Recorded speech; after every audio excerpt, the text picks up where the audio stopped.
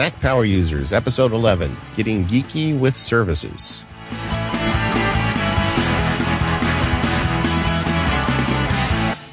Hello, this is David Sparks. I'm happy to be here today with Katie Floyd. How are you today, Katie? I'm great, David. How are you? Excellent, and I am looking forward to talking about services in the new OS 10.6 Leopard, or a Snow Leopard release, that is. You are definitely the services geek. This show has your fingerprints all over it, and I gotta say, after digging in, I'm really excited about the possibilities of what services can do.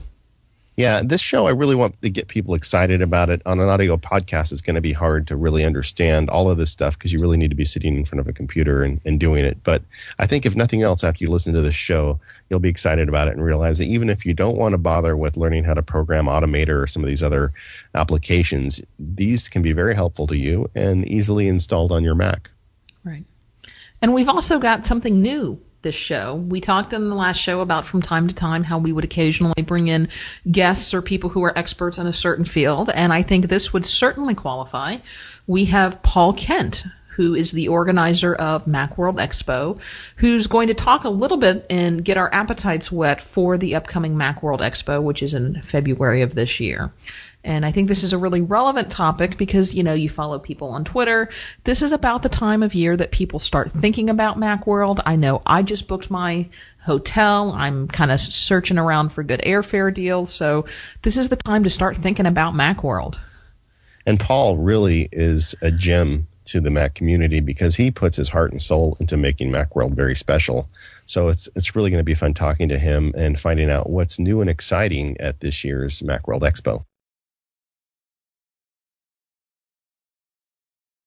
So the way we're going to do it is we're going to have him talk at the end of the episode. So if you're not really interested in Macworld, you don't have to listen to that part, but I really hope you do because I want to get as many Mac Power users there this year as possible.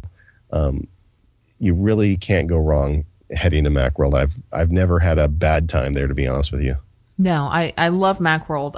It's the type of thing that I really didn't start going into a couple of years ago, and I wish that I would have started going so much sooner. Well, enough gushing. Let's start talking about services. I think the more appropriate title for me when it comes to things like services in Applescript would be Zealot. Zealot's good. Yeah, I'm not necessarily a guru, but I do get excited about it. Right. But it goes back a long way for me. Do you remember HyperCard? Yes, I do remember HyperCard. Yeah, that was the initial programming thing for non-programmers on the old Macintosh, and I got my hands on it in college, and I thought I was just something else. You know, just the idea that I could throw some commands together and make my Mac count down for me or do something like that. I just thought that was just incredible. So I liked HyperCard. Then Applescript came out with System 7, and then we've got to some new tools that are very useful, and this all kind of is leading up to services. And for someone like me, Applescript is a very different programming language.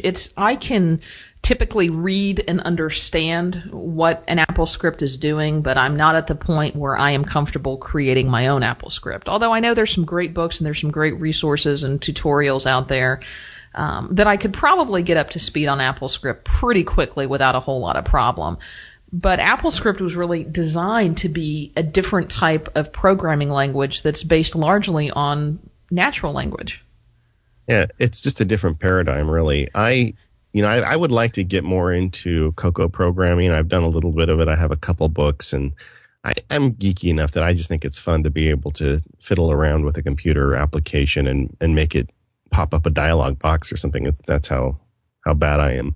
But I realize that I don't have enough time to really do it right. And to learn Cocoa programming, you have to devote a lot of time to it. And you have to deal with a lot of crazy little nuances that, you just got to have time, and I don't have it. But Applescript's different. It's really not made to make new applications. It's made to enhance the applications you own. So an Applescript can talk to multiple applications. It can tell Safari to pull the picture that you have on your screen in your Safari window and pull that out of there and save it to Finder into your Windows background folder, and you can then have it open up as your new desktop background. Well, so using the Applescript, it allows you to do all these crazy things and make different applications work together. So you can make some things better than the sum of their parts. But programming in it is different than a typical program. It is natural language. It looks like English, which is kind of weird because if you're used to programming, it throws you off because, you're used to very set rules. And this, you say, show me the Finder window in front instead of saying, Finder window number 0. Right. Or tell this application to get this piece of data from this application and then do this with it. Yeah. And Applescript, even though it's a much easier, much more natural programming language for people to pick up, and I would say really is a first step for people who want to get into more geekier things like programming, is still a little more than a lot of people want to dig into. And as a result, most people don't ever dig into Applescript and all of the abilities that it can do. So with the Tiger operating system, Apple then came out with Otto the Robot and Automator.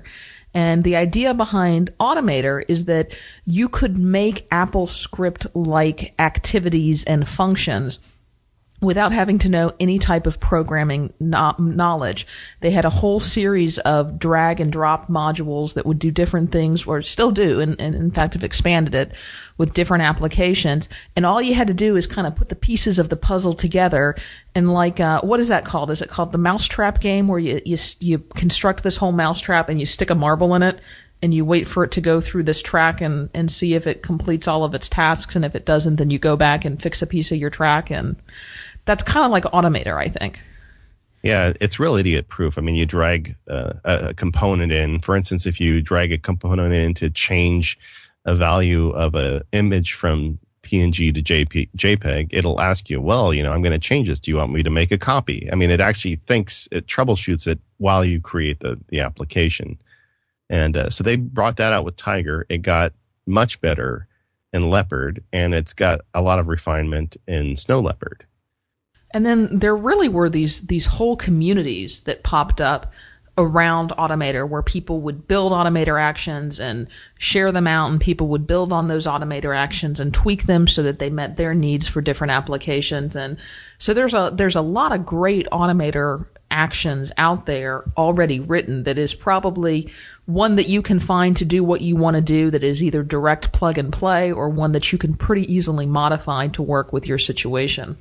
And I've used a lot of those and a lot of those resources from those websites. And some of the savvy application developers ship Automator scripts with their applications. I love it when they do that. Yeah. What's remarkable is that Apple does not build Automator actions for the iWork suite. I hadn't noticed that until you put it in our outline. Yeah, they're just not there. Microsoft did. Microsoft Office has some very handy Automator scripts. And they were actually developed by Ben Waldy, one of the guys I would recommend to go talk to or take a look at to get further on this. But, Microsoft took the trouble to develop Automator scripts. Of course, they did take their, Visual Basic out of the most recent version, which got everybody upset. But this was kind of their take back for it. But I can't believe that Apple hasn't got the iWork Automator actions built yet. Well, to be fair, you say iWork, which does include Keynote, and they do have some Keynote actions, but I haven't seen any for numbers or pages. Yeah. Well, anyway, what you can do with it is quite a bit. For instance, Finder actions, you can rename, copy, move, delete. You can mount a volume, which is very helpful if you're doing FTP transactions. If you've got photographs, you can resize and change format, and you can submit them to your iPhoto or Aperture libraries. I mean, if you take a look at your Automator window and you just go and look at the library of possible actions, there's just a lot of them there. So I think anybody that wants to play with this, just open it up and start playing with it. I mean, you can't really do any damage. Just drag the actions over and you're ready to go. Right. I was noticing one of the Automator actions made me think of you specifically, and that it will create disk images. And I bet this would, especially if you made it a folder action or maybe even a service, would pretty easily automate that process of creating your Magic Install disk, although you still would have to pop the CDs in. You're right. I'm just looking at that right now. how come I didn't know that? Now, you need to get a robot who would open up the jewel cases and put the CDs in your DVD drive. But other than that, you're good. Yeah. But, one thing about this show is it's tough to really explain how to use Automator audibly. You almost have to be looking over someone's shoulder. It certainly lends itself to screencasting. Which I believe our good buddy Don McAllister has done a couple of Automator shows. I hope he will update those for Snow Leopard. I know he's going through Snow Leopard now. Yeah, I'm sure he will. And I think Don is actually planning a show around services as well. So I'm not sure if it's out now. It may be out by the time this show comes out, but head over to Screencast Online to get some more information on these services. And that's really what brings us to Snow Leopard and what has changed. Automator always was a very interesting tool, but you really had to dig for it to use it. And it had some nice built-in functions where you could save an Automator action as an actual application, or you could save it as a plugin. But getting to the Automator actions was always kind of difficult. You had to save them somewhere and navigate to that folder.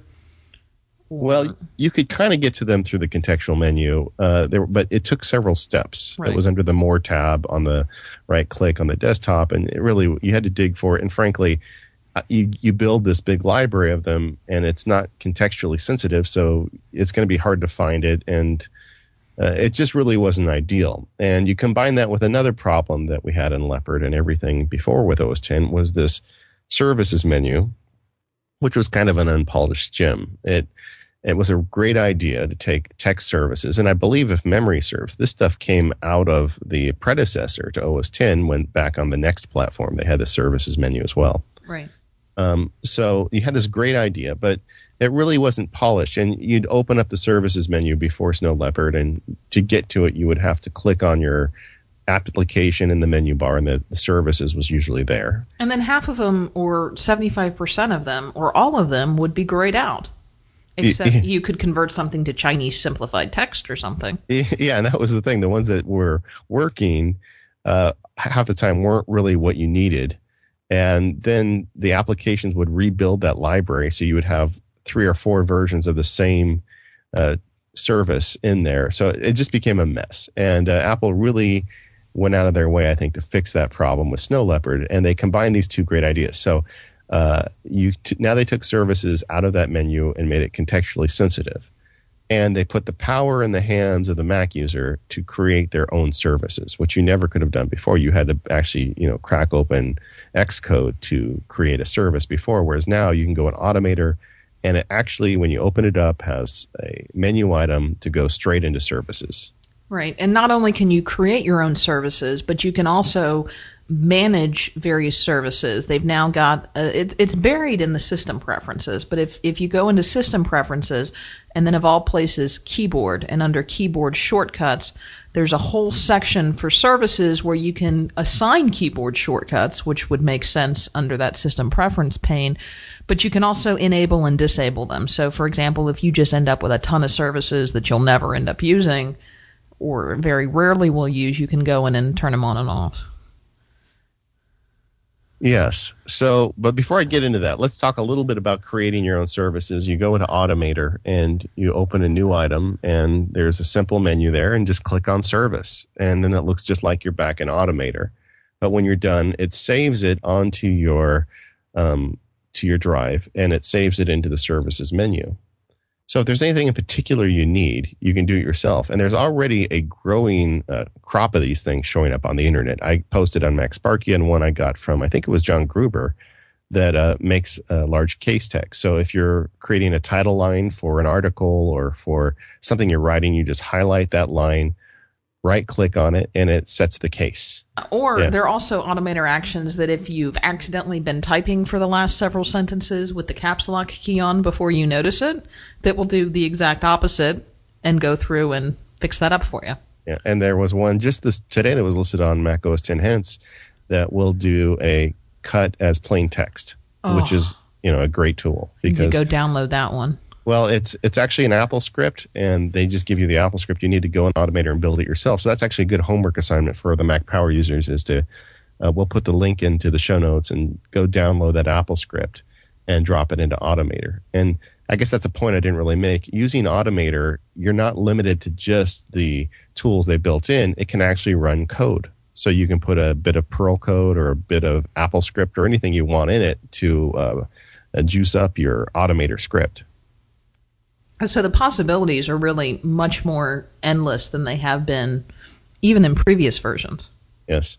And building them yourself, there's some really good resources on the web. I think Don will have some.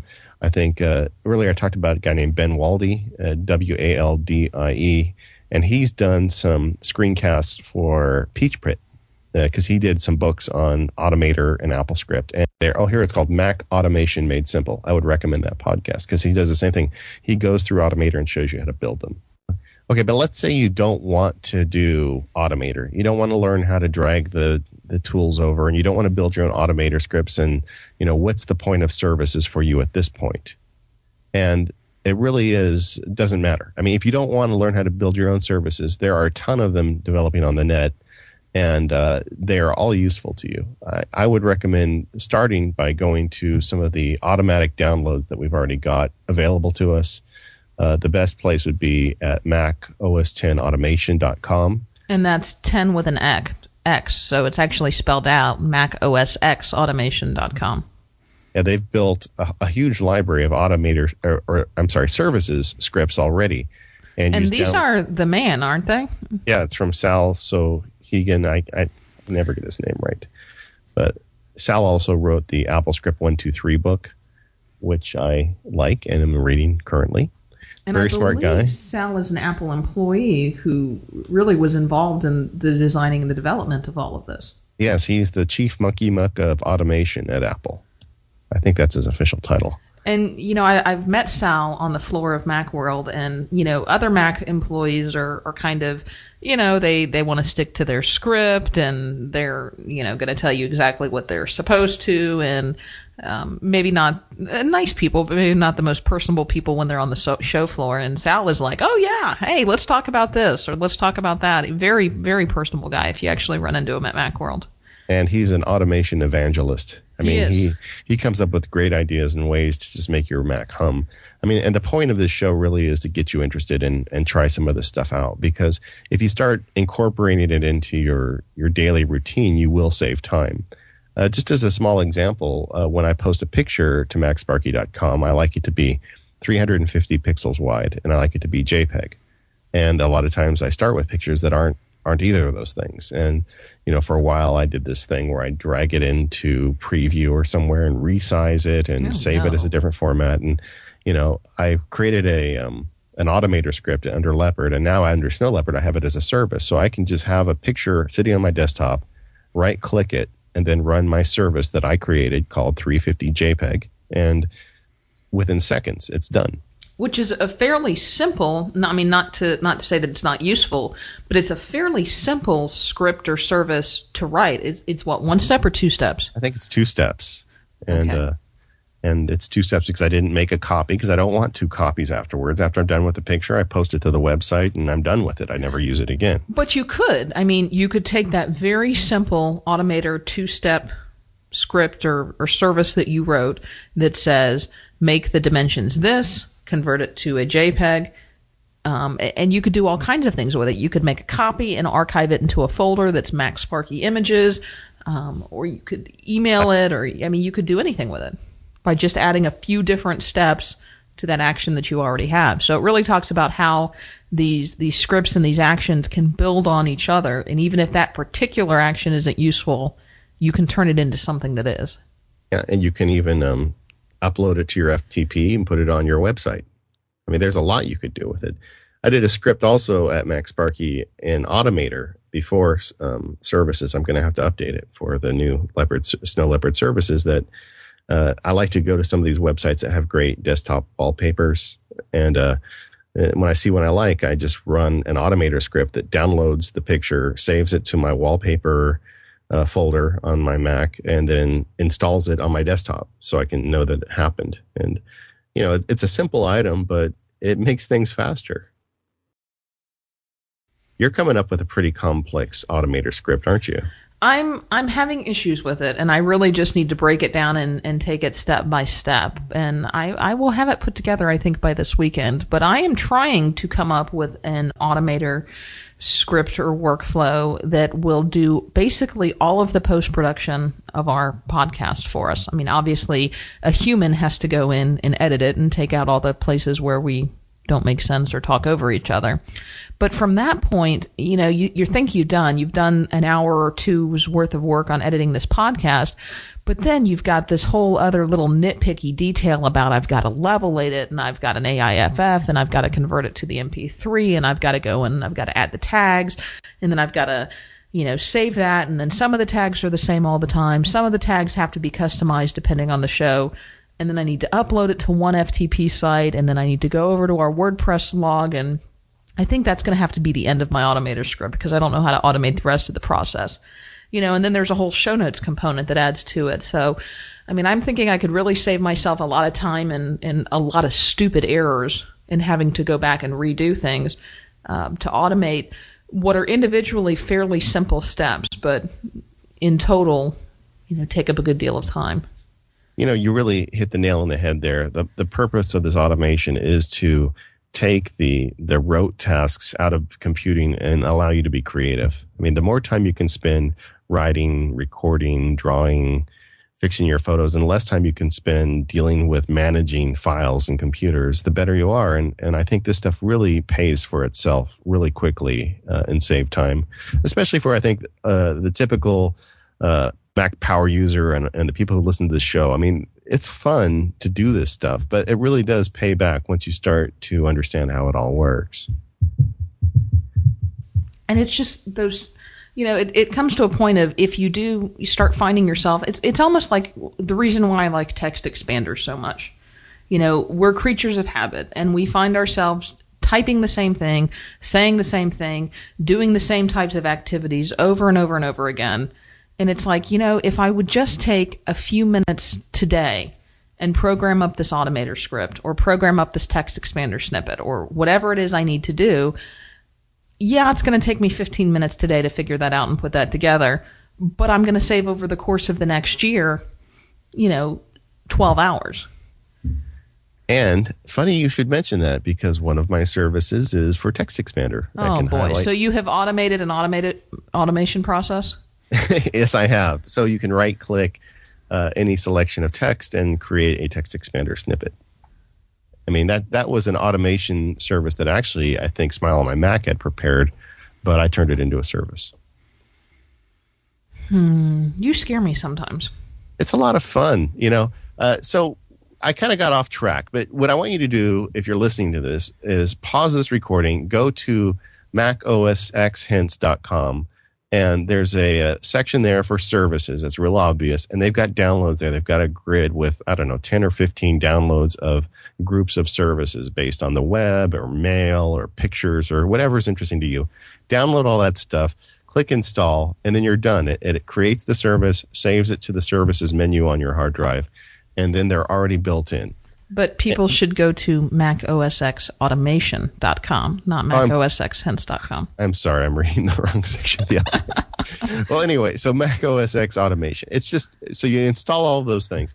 Then go up to your services menu on your Mac, which is under your current application. It says services, or you can right-click and have it open your services preference. Or you can go to your keyboard preference pane that also has the services right in there.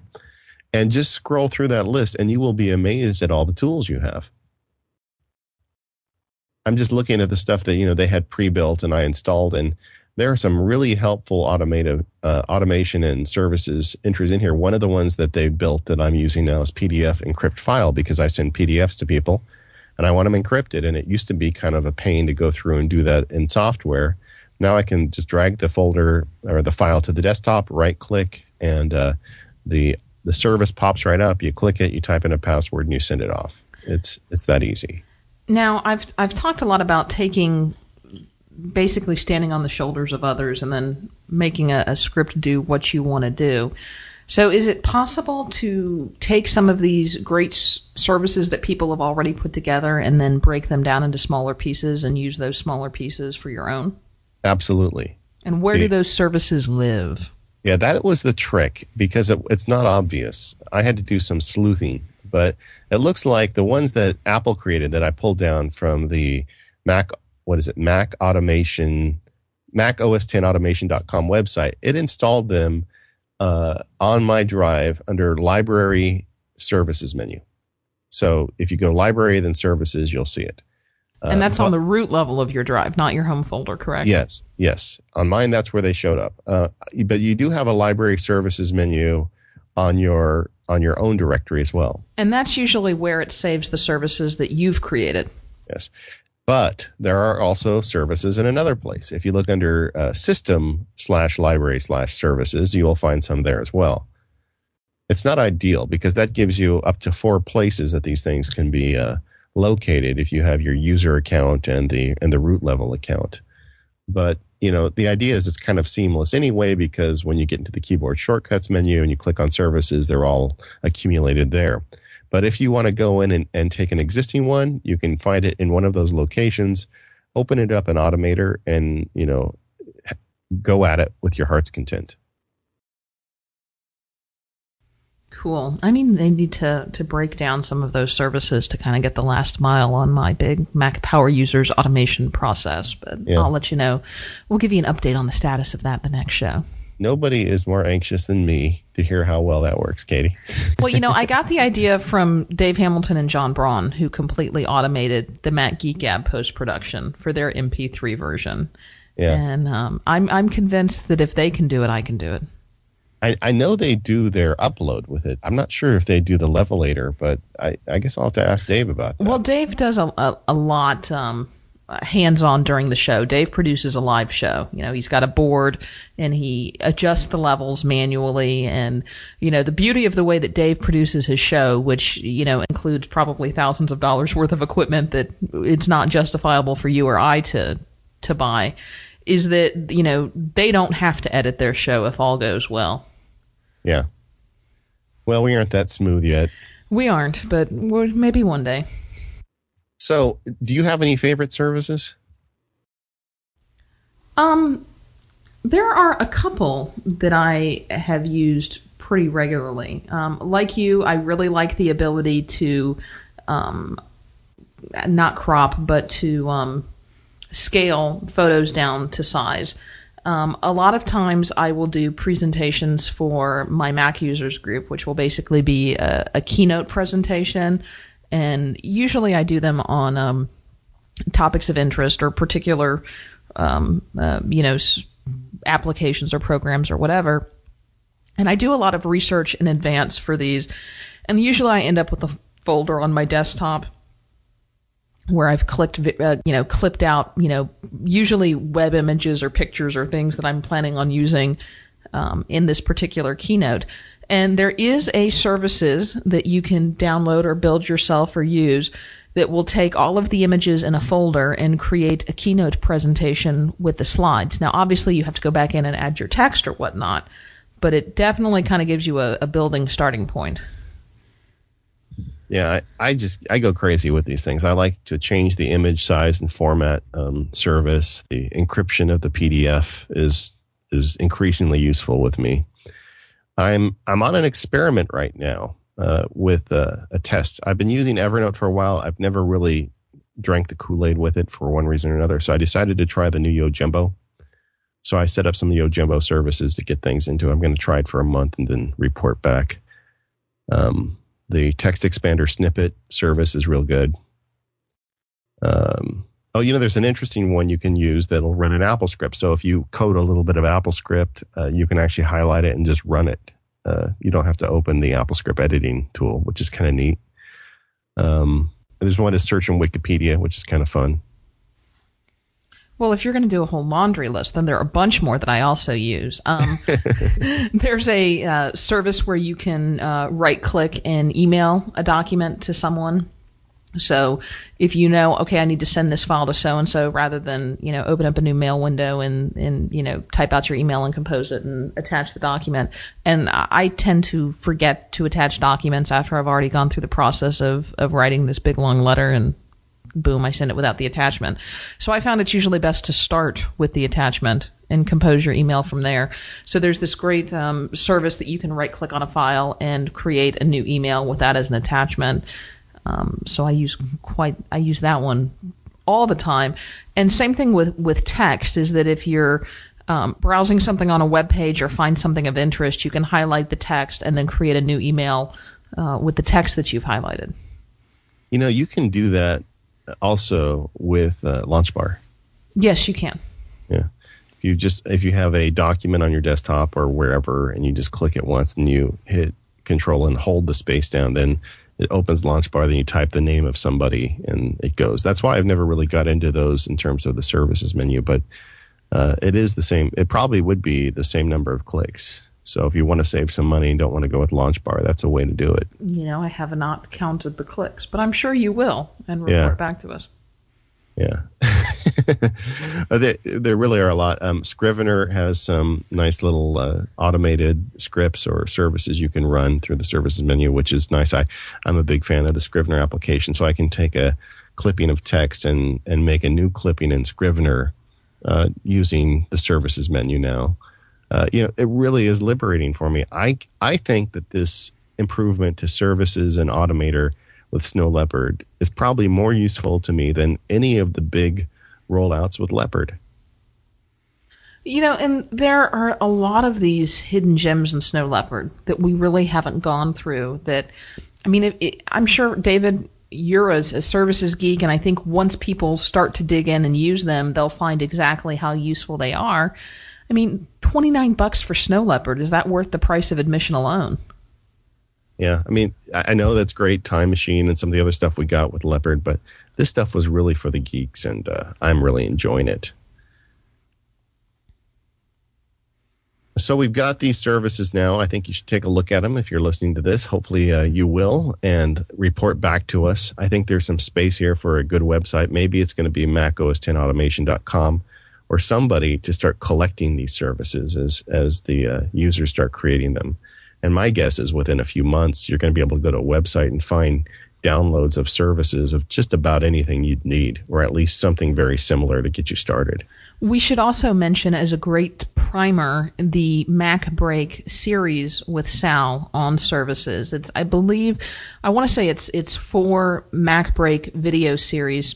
2 of them are longer. They're about 15 to 20 minutes, and then 2 of them are shorter that are 8 or 9 minutes apiece. So, all in whole, you've probably got a good 45 minutes worth of excellent video tutorials that are based off that Mac OS 10 automation website, and teaches you how to use those basics about services. And then alone, the Mac OS 10 automation website has an entire training section that is devoted to teaching how to use those. So you could really spend the better part of a weekend on that site alone, between the various videos that they've done and in really breaking apart and grinding down all the various services. And I'm a big hands-on person. You can read about automation, you can read about services, but you're really not going to hurt anything.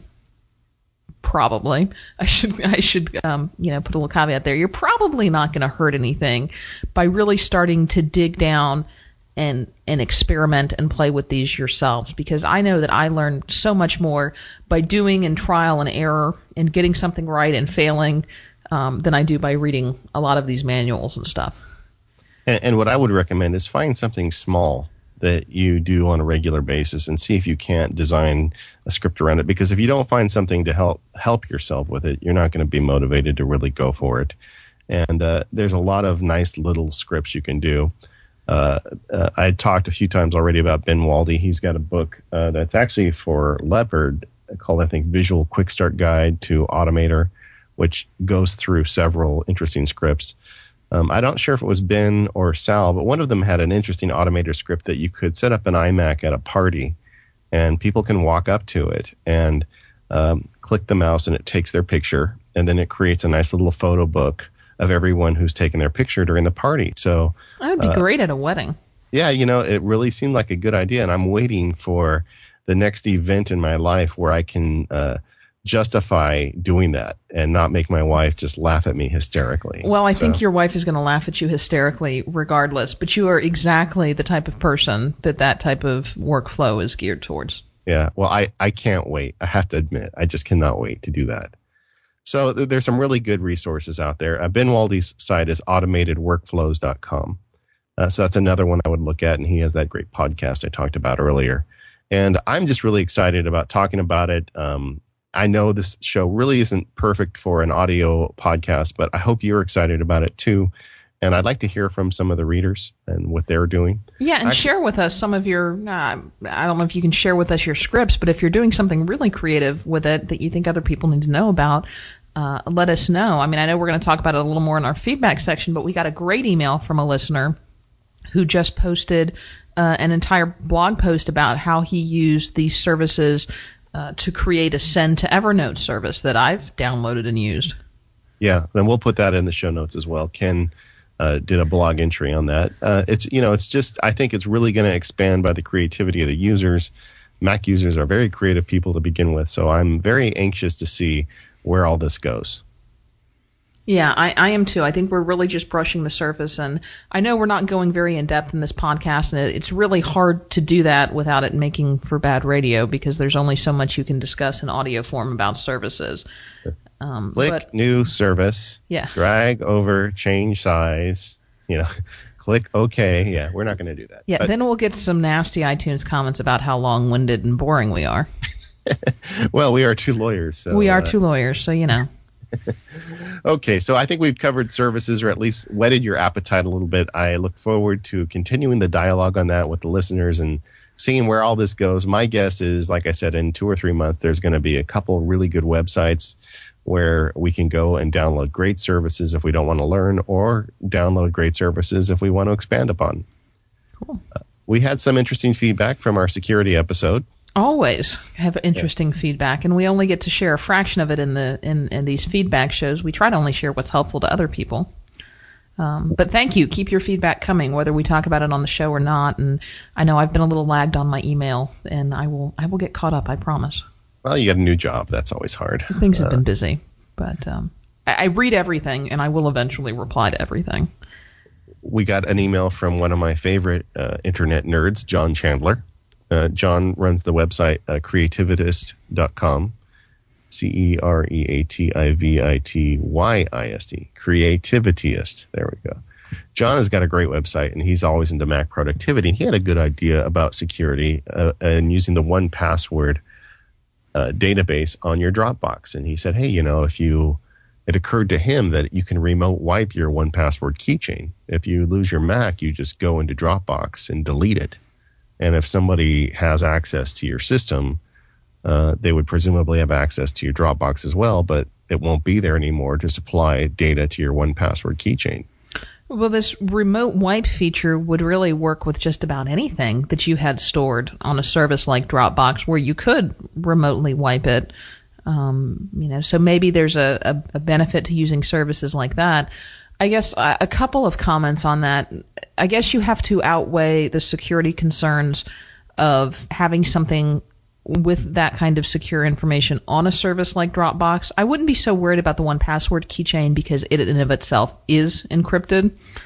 And someone would still have to know your 1Password keychain password, but I suppose there's some way they could possibly hack it and get the data. I don't know how that would work.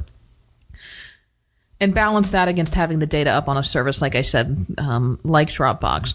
But I would say, while that's certainly a good, last level of defense, my concern would be is that if someone can get into your, in order for your Dropbox to remote wipe things off of your computer, you would actually have to, I believe, and correct me if I'm wrong, David, get into and be working in the user account where that Dropbox is set up.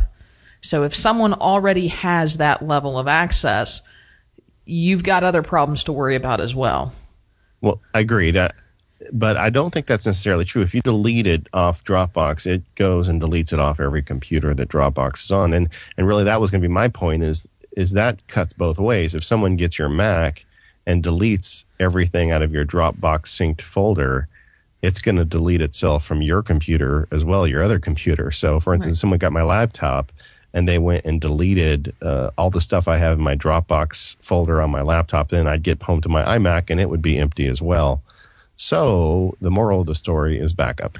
Well, and you do have a couple of safety measures in place. You do have your backup. And then, of course, you can restore a certain amount of history from the Dropbox website.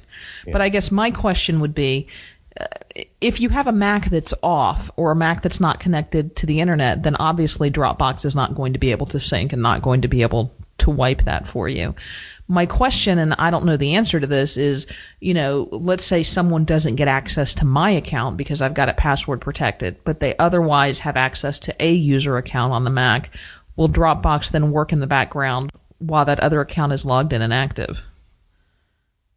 Yeah, I don't know. I don't think it works. I don't think it will until you get it rolling. But yeah, it's a good plan B. And I have my 1Password keychain on my Dropbox anyway, just because it's the most convenient way to share that information among multiple Macs. We also got an email about File Vault. And surprisingly, or not surprisingly, some people are very happy with it. I told you were just overly negative about File Vault. I would not use it myself, but you were really nasty about File Vault. It just never worked for me, and it was a lot of trouble to get rid of it. So, and it just gave me nightmares of the old days with Norton. So, but I'm glad that it's working for some people, and I'm glad to be proven wrong on that. A couple more emails that didn't get in the outline, Katie, was one was about the use of an administrator account, and I don't know how we didn't talk about that. Yeah, do what we say, don't do what we do. Yeah, I think that's why. So there is definitely a benefit from not running your Mac in an admin account. You use it in a user account, and that way, if someone gets in, they don't have the ability to do the kind of damage you can do from an admin account. And everyone that has any lick of common sense will tell you when you get a new Mac, set up a separate user account and run all your apps and everything through that. And for some reason, I have just never got around to it. Yeah, I've thought about it. Well, there's no excuse. And someday I'm probably going to pay for that. But maybe the next time I do a nuke and pave, I will come clean and take care of that. Also on the topic of security, we got an email from Fletcher, and I'm not sure if I'm pronouncing this right, about a service called Adona, Adoena. And full disclaimer, this is something that I've never used before. But we mentioned in the last podcast services like LoJack for laptops and like Undercover that will supposedly assist you in locating a lost or stolen Mac by tracking it by IP address and then sharing that information with law enforcement. And Adona for Mac is a free and open source tracking for mobile devices that supposedly can even take pictures with the built-in iSight. Big drawback is that as of the time he sent us this email, which was in September of 2009, it's not functional because they were having problems with their back-end service. So, yeah, I guess that's a disadvantage to all of these types of services. Yeah, and there was another one called Undercover that someone sent us in a link for that is a Mac location service. And someone also sent us one called Little Snitch, which I'm actually familiar with. I've used it before. I've used Little Snitch. That's really not going to help you recover a lost or stolen machine as much as it snitches and reports to you about what type of network traffic is going in and out of your Mac. And I think it's really more designed to alert you if things are happening and data is being transmitted that you don't necessarily know about. Exactly. When we talked about the firewall, we were talking about preventing malicious data from getting into your computer. And Little Snitch's goal is to tell you what kind of data is leaving your computer. So every time a hole to the internet is opened up and something is sent out, Little Snitch will give you a little summary, say, hey, this application is accessing this port and sending data. And a lot of times, it's just maybe an application phoning home to see if it needs an update or something like that. But it also could be something evil and nefarious. So Little Snitch helps you find that stuff. You ever ran that? I have, and I will tell you I have not installed it since I did my most recent nuke and pave. And part of the problem is, number one, it kept snitching about stuff that I already knew was going on, and I never found anything going out that I didn't already know about and didn't already approve of. So it became more of a hassle. And I was having a little difficulty using it. For example, I have a guest account on my computer set up for when friends or family come over and they want to use my computer or check their email or get on the web, but I don't want them in my user account. And by very nature, that guest account doesn't allow you to save certain settings or preferences. And I was constantly having issues with Little Snitch popping up on that account. And everybody was saying, why is this popping up? What do I hit? Can you clear this out for me? Little Snitch, I think, has a use for people who understand it and have a specific purpose for using it. But for people who don't really want to get into the nitty-gritty and the details and hassle with it, it can be more of a hassle than a help. I think what happens is a Little Snitch wears you down. I ran it for a while. I took it off because I got so tired of it. I stopped reading what it was telling me. I was just clicking OK. So it completely defeated the purpose. And so I decided to take it off, and I haven't used it in a year or two. But it is a great application, and I think it's an interesting service. And like you said, if that stuff really interests you, or if I suddenly become aware of Mac users broadcasting data out that they don't want to be because of something malicious, I will reinstall it. Yeah, exactly. So we had some interesting feedback on the security episode, and but we're going to be talking in our next show about a subject that's near and dear to my heart, and near and dear to every Mac Power user's heart: troubleshooting. What do you do? When do you do it? What steps? What's overkill? What's not? This is a question that I get asked a lot about. This is going on, and I think too quickly people tend to jump to more drastic measures than they need to. And so we'll talk a little bit about how we troubleshoot issues and the different tools and utilities that are available for troubleshooting, and when they should be used and when they shouldn't. Because just because you do something once and it helps you out doesn't mean that you then need to do that thing every day. Well, it depends on your pedigree. If you spent any significant time on Windows, you know that as soon as your computer slows down, you got a new compave. That's true. And so you bring that psychology over to the Mac, and you don't really need to do that. A lot of times you can solve your problems very easily, and you don't need to go to extreme measures. So I think the idea for the next episode is we're going to go through the steps, and hopefully you'll go through several steps before you get to the point that you pull out that install disk. Multiple steps. But once you pull out the install disk, you've pretty much exhausted all of your other options. Okay, so thank you for listening to the services episode, but now we'd like to take you to a pre-recorded interview that both Katie and I had the pleasure of doing with Paul Kent. Here we go. Okay, we're here today with Paul Kent, who is the head guy for Macworld 2010. How you doing, Paul? Good, David. Thanks for having me on. It's great having you. And Katie and I are both frequent attendees of Macworld, and we saw that you guys are coming out with some interesting announcements this year. We thought we'd have you on to kind of talk about what's going on. So, we are actually in a funny place because we always open registration in late September. But as you know, for the last 25 years, the show has been the first week of January. Now, in 2010, the show is going to be the second week of February. So we actually have a whole 6 weeks more than we've ever had in the past to talk about Macworld. Now, I got to tell you, moving it to February was great. I'm really I've heard that from a lot of people, too. Yeah, joy was going on throughout the land when we made that announcement. The funny thing is, that first week of January slot, it became kind of the only justification for it was really tradition. I mean, even though, every year people had said, it should be a different time. That's when we had long-term relationships, contracts with the convention center, and those things are not that easy to move, by the way. But it's such a make sense type of thing. Let everybody enjoy the holidays, let everybody get back to work the 1st of January and start to, get ready for the show. And we think the show will be even better this year. It'll be more attractive to people. Travel rates will be lower than they are because it's not holiday travel. We have a Saturday as part of the show this year, so a lot of the consumers who come to the show that can't get off work to come will be able to come on Saturday. We think that's going to be huge.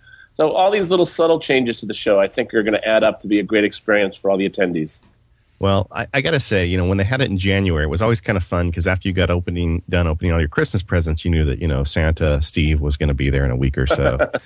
But to be honest, moving it to February is just such a big benefit for me, I know, in terms of getting away from work and being able to go up there. And I'd imagine for the vendors as well, being able to enjoy the holidays. Yeah, where we saw the most anxiety about Macworld being in January was about companies who were trying to get products ready for Macworld and had to work through the holidays in order to get the finishing touches on things. And so now they'll have that extra little bit of time, and I think we'll probably see even more cool new product announcements at Macworld this year than we have in the past. And the Saturday session or the Saturday opening of the expo floor just seems like such a no-brainer, I think it's a great idea. We particularly have gotten a lot of kudos from the education market because, we have always done a lot of content for K-12 educators, but it's always the first week that they got to go back to school after the holiday, and it makes it very difficult for them to get away. Even though we have several thousand who come, we're doing a special day of education, a market symposium for K-12 educators, and we moved it to the Saturday, and we really think that that's going to open up attendance options for quite a few more people. Now, Paul, I was wondering if you could talk a little bit about the different components of Macworld, because especially people who haven't been to the show, we know that there's this keynote. We know that there's this expo hall where you get to see all the great goodies come out, but I think not as many people are as familiar with the educational component that goes on with Macworld. So if you could kind of talk about all of the multiple things that Macworld is all at once, just to give people an overall idea of the big picture. Sure, Katie. So, Macworld is interesting in that it's really one of the last technology trade shows and conferences that's open to the public in this way. And so Macworld is truly this big kind of tent for all of the different types of products that Apple puts out. So, it's called Macworld, but as Apple's business has changed over the years, so has Macworld changed over the years. So we really appeal to people who are anywhere in the Apple products universe, whether you're a Mac customer, an OS X customer. There's a lot of stuff at Macworld for iPhone users, for iPod users, and there's even, Apple TV stuff that shows up at Macworld. So you look at Macworld as this kind of big tent under which there are lots of pillars. Most of what happens at Macworld is for Mac users and Mac OS X users. And so we develop these, very exhaustive programs, these conference programs that appeal to all the different types of audiences who come. So if you look at Macworld as a big tent that not only covers all of Apple's different products, it covers a lot of the audiences who use Apple's products. So, for example, I mentioned before that we have certain strands of our education that are specifically for K-12 educators, how Apple technology is being used in the K-12 classroom. We have another set of conference sessions that are strictly for enterprise, maybe say Fortune 2000 and large university installations that are worried about, what do you do when you have, 5,000 Macs in an installation? All of the kind of unique issues facing enterprise managers that are deploying Apple technology. And again, this extends to the iPhone as well, because now all of a sudden, if your company has given 10,000 people an iPhone and it's an extended part of their desktop, there's a lot of unique things to managing those devices that are of unique concern to these type of enterprise environments. So enterprise customers is another type of customer who comes to Macworld. Of course, traditionally Macworld has been associated with creative arts. So we have graphic artists, art directors, musicians. Photography has been a huge strand at Macworld for several years, and videography. So if you notice, these map to the pro apps that Apple puts out with Logic, Final Cut, and Aperture. So Apple caters to those audiences, and these are great products that are great solutions that run in a Mac OS X environment. And so those people come to Macworld as well. So creative artists come as well. Small business people, general Mac enthusiasts who want to become power users and be better at their Mac. So we have educational content for all of these audiences in our conferences somewhere. There are a few different, and I think the best way for me to do it is kind of give you kind of the overview of what it is. And people should really go to our website, www.macworldexpo.com, and get familiar with the individual things that we're offering. But we offer everything from 2-day product training, so 2-day classes on one particular product.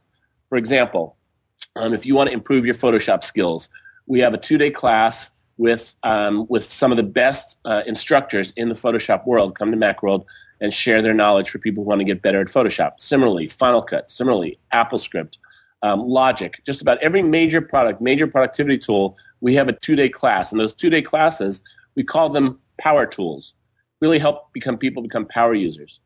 We also have a 3-day conference called our Users Conference, which covers areas of interest, but instead of it being 2 days long, these are a bunch of 75-minute sessions spread out over 3 days, of which there's many strands, and someone who signs up for the user conference can pick and choose between any of these strands. So there's about 60 sessions altogether that you can choose from to kind of dial in your own conference experience. You may be a small business owner, and there may be a couple of sessions in our small business strand that would be of interest to you. But then you might want to take Ted Landau's Troubleshooting Your Mac class just because you want to have better competency in that area. And then you have always been interested in, this hobby that you have of photography. You can take a class on photography as well, all as part of the user conference. So we have thematic groupings of content, but people are free to go in between these thematic groupings. Once you buy the user conference, you can kind of go in and out of classes as you wish for the 3 days. Also, like I said, and also, Paul, there's a great session called Mac at Work. Yeah, I heard you'll let just about anybody teach one of these sessions. Well, every year we invite a couple of new people to the faculty, and, this submission caught my eye, and, I'd heard good things about the instructor. And so we're happy to say that David Sparks will be speaking at Macworld for the first time this year. Yes, I'm quite excited. I've given so many jury trials and big cases, but this has got me more nervous than anything I've done in a long time, so it's good for me. Yeah, no pressure. Just don't mess up and everything will be fine. I'm actually going to be doing previews of it with some of the local Mac groups to work out the kinks. So I'm going to be ready when I get up there. I'll be loaded for bear. Well, we're very happy to have you with us. Yeah, that's going to be a lot of fun. Another thing about Macworld that I think people underestimate is the social aspect of it. This is unlike any conference I have ever gone to in my life, and I've gone to a lot of them. And it's just so special. I mean, you were talking about educators. I mean, you can be sitting at the little lunch counter there and just make friends with the person next to you, and he might be a principal of a school, or he may be a graphic designer, or somebody just taking the day off and coming to check it out. I have never met anyone at Macworld that I didn't immediately like. Well, I think the thing is, Macworld is, for 25 years we've been doing this. Macworld, I think, is the standard bearer for creating a social atmosphere at a trade show.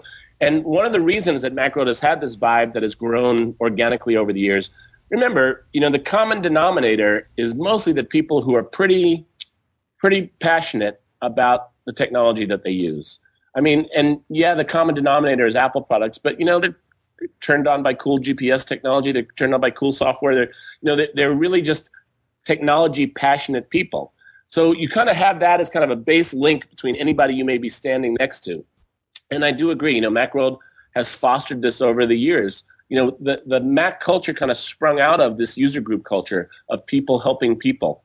And that's a lot of what goes on at Macworld. So in addition to the classes that we host, you'll find lots of really interesting hallway conversations. You'll find 20 people sitting in a circle on the floor in the convention center who have just met, who are showing, anything from new Excel macro techniques to new color correction techniques, to new photography, cropping techniques. All of these types of things happen at Macworld, and very organically, spontaneously. And this is something that we our job as the operators of the show is to create an environment where that can happen, and then get out of the way and let the people do it themselves. And it's really been a formula that's worked very well for us. We just put on an interesting show, have an interesting product viewing experience for people on the trade show floor, put together good conferences. And really, this amorphous but incredibly dynamic thing called the Mac community kind of takes over, and a lot of good connections are made during the week at Macworld. Well, David and I met at Macworld a couple of years ago, and I jokingly say, but it's completely true, some of my best friends I only see one time a year, and that's at Macworld. And, Katie, here's the thing is, in a world where we're spending so much time behind our screens, there is a very unique value to face-to-face. And, if it happened all the time, maybe it would be less impactful. But that is another thing that Macworld really brings to the marketplace, is that you are reminded that doing business or socializing with real human beings by shaking their hand or, sitting across from them at a meal has a very unique place in the world. As our culture changes, and again, we do so much more by email, by Twitter, by Facebook, pick your poison.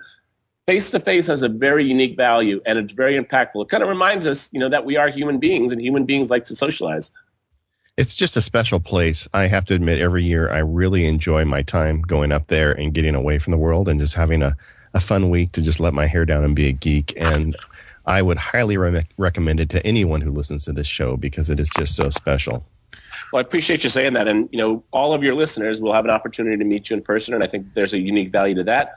And it just kind of makes that that podcast relationship, right, where you're disseminating information. It's kind of a for the most part, it's kind of a one-way street. This really creates relationships, and that makes everything a lot more interesting. Now, you've had some pretty exciting news this week about the keynote as well. Yeah, so we call them feature presentations, and feature presentations are our special presentations that are open to all. And we go out and we find some of the most impactful knowledgeable. And I should say, remember, all speakers at Macworld have to pass a certain litmus test, right? The litmus test is that there's two streams. One is they have to be very smart, and the other thing is they have to be a good presenter. Just one is not going to make it on the Macworld faculty. So we want people who are dynamic presenters and also know what they're talking about. And then the best of those, we elevate up to what we call featured presentations. We put them in a very big room, amazing, staging, amazing sound system. And these presentations are open to all.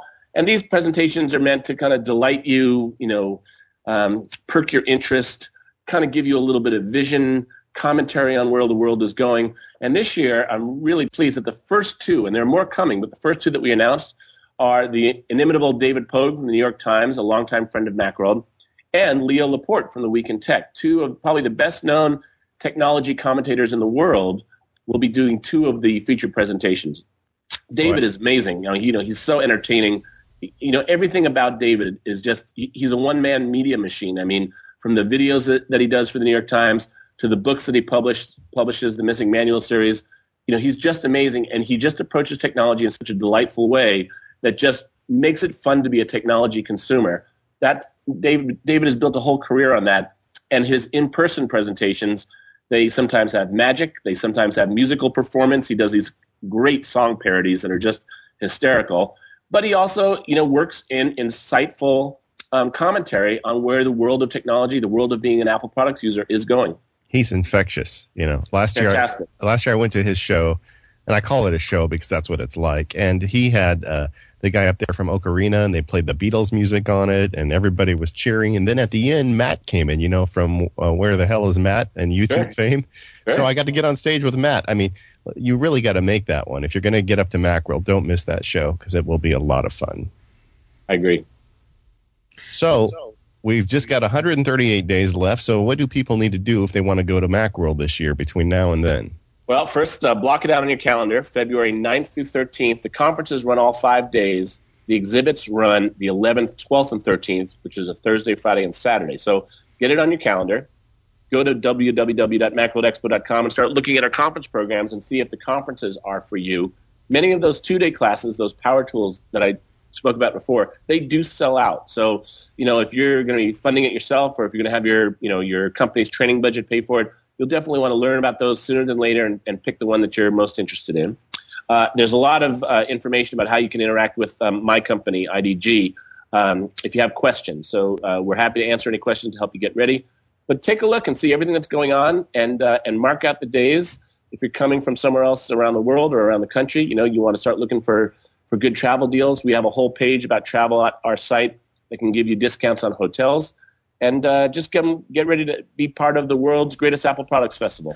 Now, Paul, do you have any special advice for newbies who are maybe Macworld virgins and have never been before? Because I know I went to my first Macworld a couple of years ago and was excited and giddy and overwhelmed all at the same time just because there was so much to do and so much to see.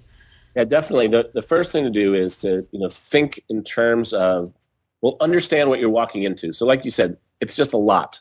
So having a concept that you're going to need to do a little bit of time management.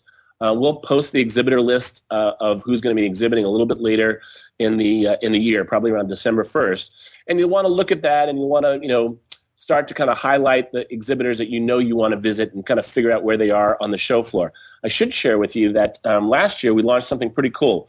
We had our own iPhone app written called iMacworld.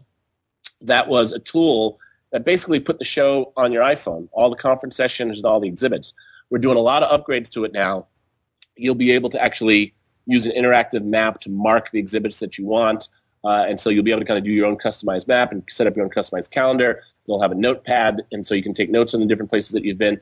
There's a lot of really interesting things going on. So you can actually go get the old version of iMacworld, which is up on the iTunes, the App Store right now. You can go get that if you wanted to. But the big thing you want to do is understand that it is kind of a time management trick.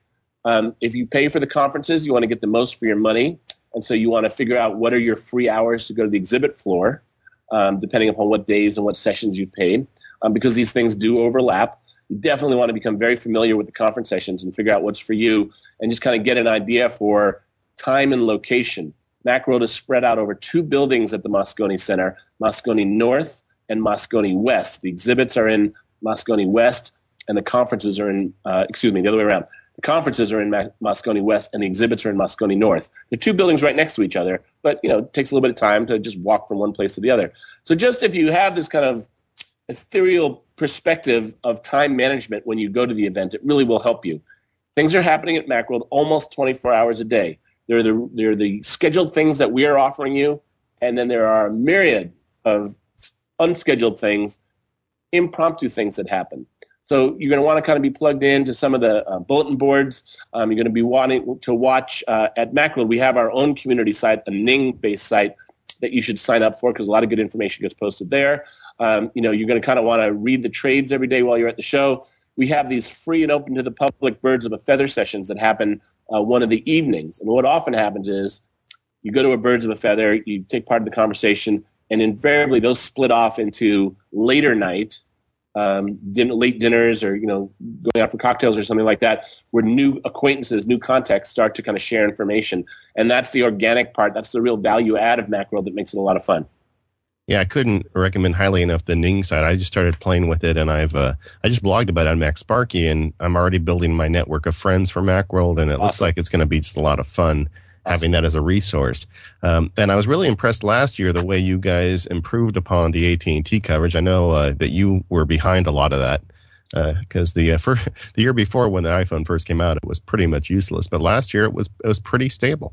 Yeah, we had to work with AT&T pretty closely in order to bring additional bandwidth in and bring additional Wi-Fi bandwidth in. So it is a chore. I mean, you got to figure Macworld is the single largest collection of iPhone devices in one place at one time in the world, right? And, it will break most bandwidth capacities. Yeah. Well, I'll tell you what, Macworld is a very special place, and I think it's the work that you do, Paul, and your staff, and I appreciate it so much because it really is truly one of my favorite weeks of the year to go up there, and I wanted to just thank you for doing such a great job over these years, and I can't wait to see what you guys have in store this year. Well, that's really nice of you, David. We love putting on Macworld. We love having the Mac community come to our town and kind of celebrate being an Apple products user. That's really what Macworld is all about, giving people all the information that they need, showing them all the cool products that are being developed in this space.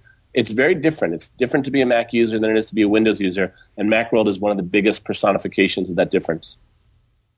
It certainly is, So, Katie, what's your favorite Macworld memory?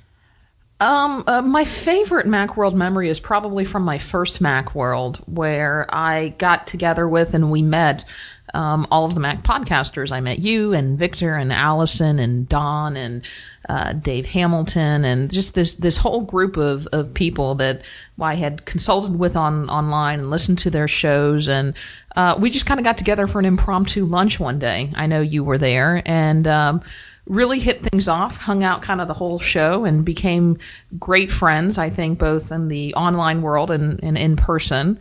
And we kind of revived the Mac Roundtable. I think we've told that story before as a result of that.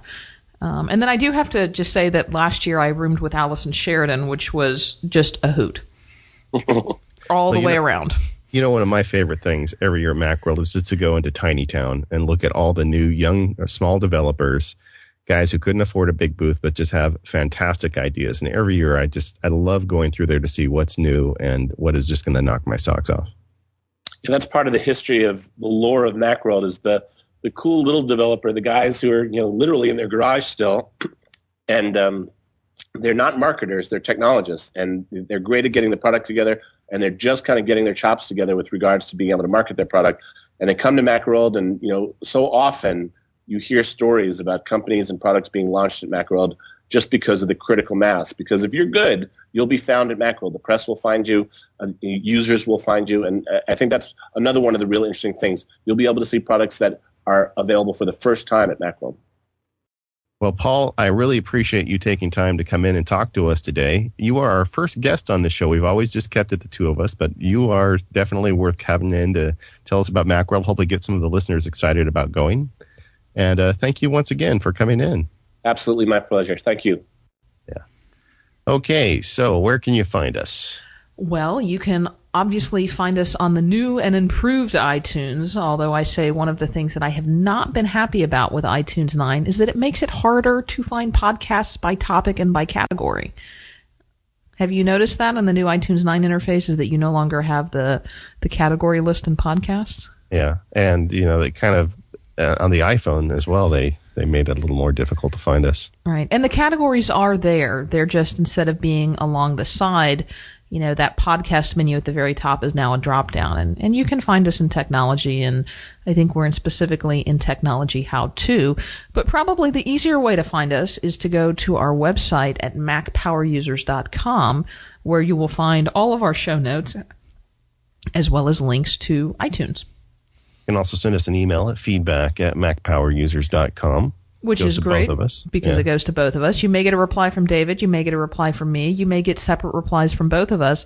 One thing I think is funny is sometimes I forget to CC you on my reply, or you forget to CC me, and then I get emails from people back saying, you and David both told me to do the same thing independently of each other. Well, I guess, that's how we roll. That is how we roll. You can also find us on Twitter, twitter.com/MacPowerUsers. Well, Katie, once again, it's been a great show. It's Looking forward to the next one on troubleshooting, and I guess we'll see you then.